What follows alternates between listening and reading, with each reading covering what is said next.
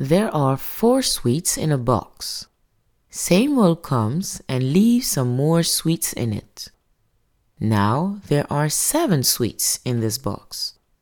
Question: how many sweets did he add in the box? I repeat. There are 4 sweets in a box. Samuel comes and leaves some more sweets in it. Now there are 7 sweets in this box. Question: how many sweets did he add in the box?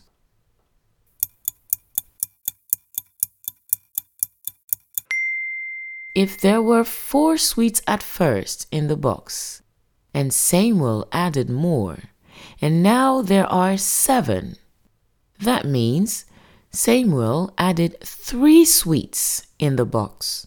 Excellent!